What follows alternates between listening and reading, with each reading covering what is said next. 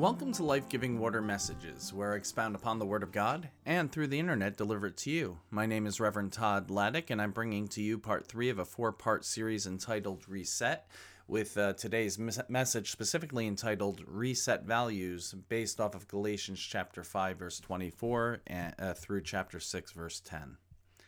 So let us dive into the Word today. Those who belong to Christ Jesus have nailed the passions and desires of their sinful nature to his cross and crucified them there. Since we are living by the Spirit, let us follow the Spirit's leading in every part of our lives. Let us not become conceited or provoke one another or be jealous of one another. Dear brothers and sisters, if another believer is overcome by sin, you who are godly should gently and humbly help that person back onto the right path. And be careful not to fall into the same temptation yourself. Share each other's burdens and, in this way, obey the law of Christ. If you think you are too important to help someone, you are only fooling yourself. You are not that important. Pay careful attention to your own work, for then you will get the satisfaction of a job well done, and you won't need to compare yourself to anyone else, for we are each responsible for our own conduct. Those who are taught the Word of God should provide for their teachers, sharing all good things with them. Don't be misled. You cannot mock the justice of God. You will always harvest what you plant. Those who live only to satisfy their own sinful nature will harvest decay and death from that sinful nature. But those who live to please the Spirit will harvest everlasting life from the Spirit. So let's not get tired of doing what is good. At just the right time, we will reap a harvest, a blessing, if we don't give up. Therefore, whenever we have the opportunity, we should do good to everyone, especially to those in the family of faith. Amen.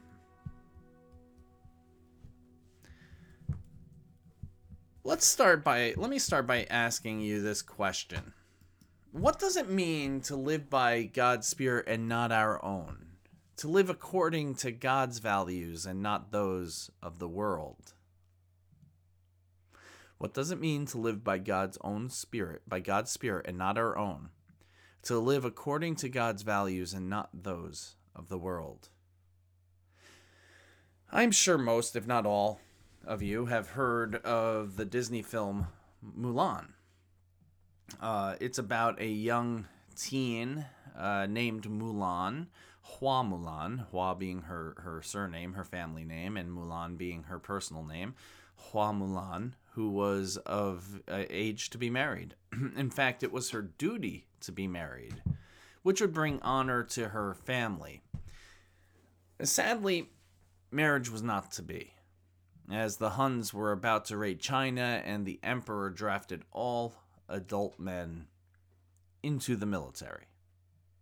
Even more tragic, Mulan's father only had her, Mulan, and no adult men. He may have had some other daughters, but he didn't have any adult men. He was the only man in the family, and so he had to be the one to go to war, which would surely kill him, as he was old and weak. Of course, Mulan knew this, and knowing her father's past career in the military, she knew he would choose honor. He would choose to go and bring honor to the Hua family, but he would also never return home again, at least not alive. So instead, Mulan chose to do something actually rather deceptive, with the intention of protecting her father. She went in his place. She cut her hair, girdled her chest to flatten it, and dressed as a man. That night she stole off into the night with her father's sword, horse, and supplies. The sword of her father had these words etched into it: courageous, honest, true. Words that would haunt her because of her deception, but also words she would live by despite her deception. I remember one scene in the live-action version of the story, which is the most recent, where Mulan and the soldiers are undergoing training. The exercise I'm recalling was where they had to carry a bar with 2 buckets filled with water hanging on each end. They had to shoulder that weight and carry the buckets up to the top of this huge mountain. Now, they tried this for days, none being able to get up to the top. Mulan, and what's important to note here is this was more than just a test of their strength or their ability to endure. Chances are most of them were not going to make it to the top. That wasn't the entire point. Mulan kept trying. Never considering cutting corners or giving up, because she lived by those words: courageous, honest, true. Another soldier, on the other hand, he lost focus of his military values, the same values on Mulan's sword, again, courageous, honest, true. This soldier, when he thought no one was looking, he dumped some water out of his bucket to lighten the load. He wanted to be seen by everyone as strong. He wanted to pass the test so bad that he cheated when he thought nobody was looking. As such, this soldier was being dishonest and not living up to the values of his fellow soldiers. This sadly cost him expulsion from the military, and he dishonored his entire family. Now, over time, Mulan had to face her own deception. And keeping her values in focus, had to choose to be courageous, honest, and true when it came time to reveal her true identity and gender. We may aspire to live by good values, but they're not always the values of the Holy Spirit. For example, we may care more about scoring points against someone than maintaining a relationship with them, or we may do good for recognition rather than from love or a desire to help. Sometimes we can justify our actions, but we were not following godly values in doing them. So I want to give you a little background here. Okay? The churches in Galatia struggled with whether or not Gentile Christians were required to get circumcised to be part of the family of faith. Paul emphasizes that everyone is brought to faith through Jesus Christ, and to force circumcision on Gentile Christians, or for them to seek it, is to try to justify themselves under the law, rather than relying on Jesus' grace through faith. They're trying to do something to earn God's favor, and you can't earn God's favor. Galatians chapter 5, verses 24 through 25 underpins the rest of this passage. In coming to faith, we die to ourselves, our own values, ways, desires, justification, just as Jesus died for us. And just as Jesus was raised for us, when we come to faith, we come alive in a new way by the Holy Spirit. We are no longer guided by our own values or ways, but by those of the Holy Spirit. So what does it mean to be guided by the Spirit? It's one thing to recognize that we only live by the grace of the Holy Spirit. It's another to allow the Spirit to guide and to shape our lives. Let me ask you this question. How do we see Jesus putting this into practice? How do we see Jesus putting this into practice? I'll give you a moment or two to think about that. How do we see Jesus putting this into practice?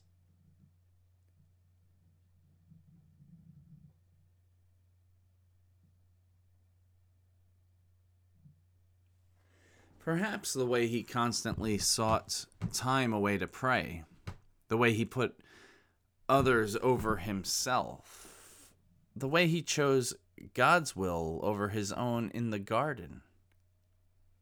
Now, in Galatians chapter 5, verse 22, we have the fruits of the Spirit listed, but this list of values can seem abstract on its own. So in Galatians chapter 6, verses 1 through 10, Paul offers a description of what living with the fruits of the Spirit look like, or living guided by the Spirit, what that looks like. He gives practical applications. For example, gentleness is not just a character trait of the Christian. It is how a person living by the Spirit confronts and restores an offender, as we see in verse 1 of chapter 6. Verse 8 contrasts living according to your own flesh and according to the Spirit. Are there times when, like the Gentile Christians of Galatia wanting to be circumcised, we think we are sowing the Spirit, or sowing to the Spirit, but really we are sowing to the flesh? I'll ask that again. Are there times when, like Gentile Christians of Galatia, wanting to be circumcised, we think we are sowing to the Spirit, but we really are sowing to the flesh? And Paul preaches against the division caused by this debate and paints a picture of unity and serving one another in the family of faith. In terms of your own life, what does this mean for us? Where in your life do you see yourself here? What are some of your values that may not necessarily be God's values? All of us need to have our values reset from time to time. All of us need to.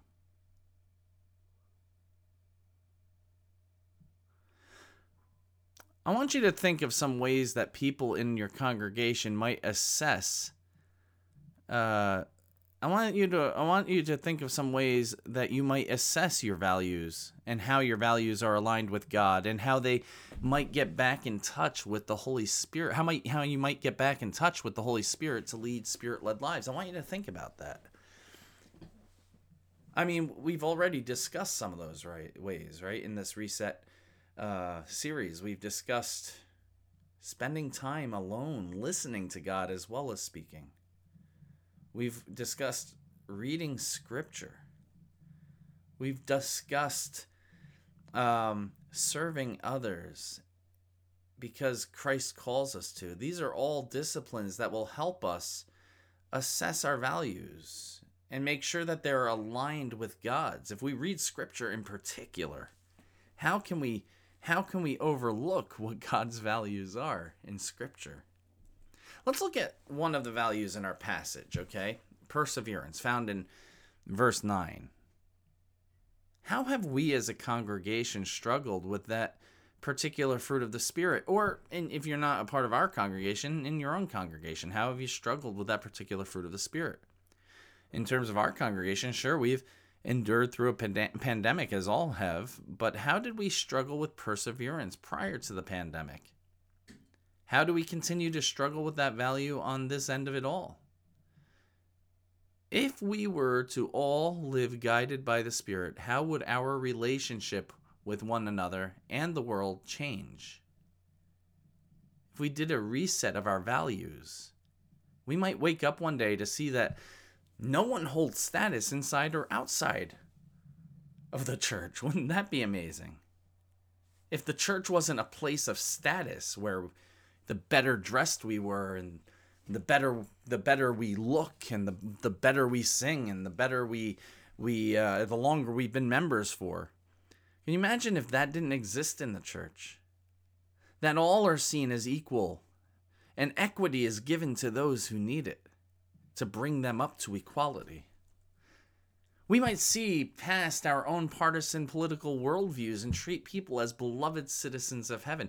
We might see a community where hatred, homelessness, and hunger cease to exist because political and personal priorities changed. Is this a future you believe in? Is this a future you can persevere toward? And if so, amen. Let us begin to work together. Let us begin that work together. Amen? Amen. Let us pray. Gracious and loving God, we're just so thankful for being able to be here and to be inspired and challenged by this message that, Lord, sometimes our values, though we think they're good and we can justify them, they don't live up to your values. And sometimes we prioritize things that are just not your priorities. And so, Lord, help us make your priorities our priorities. Help us reset our values so that when we do a full soul reset, we are really, really coming back to our faith in you and those values that we have gotten from you. Let those values become our own. In Jesus' name we pray. Amen. Friends, this is a great time to just thank you for tuning in. I always enjoy bringing messages every week. And I just want to, again, thank you. It's been a blessing to be delivering these messages. As always, I want to invite you to look at the episode notes. If this is your main spiritual nourishment, would love for you to be able to contribute to First United Methodist Church of Newton. As always, this series, this podcast is free. It's my ministry to give out to all people, whether they have money or not. But if this is your main spiritual nourishment and you feel like you're getting stuff out of this, I would love for you to support our church and the ministries that we do. We do great ministries.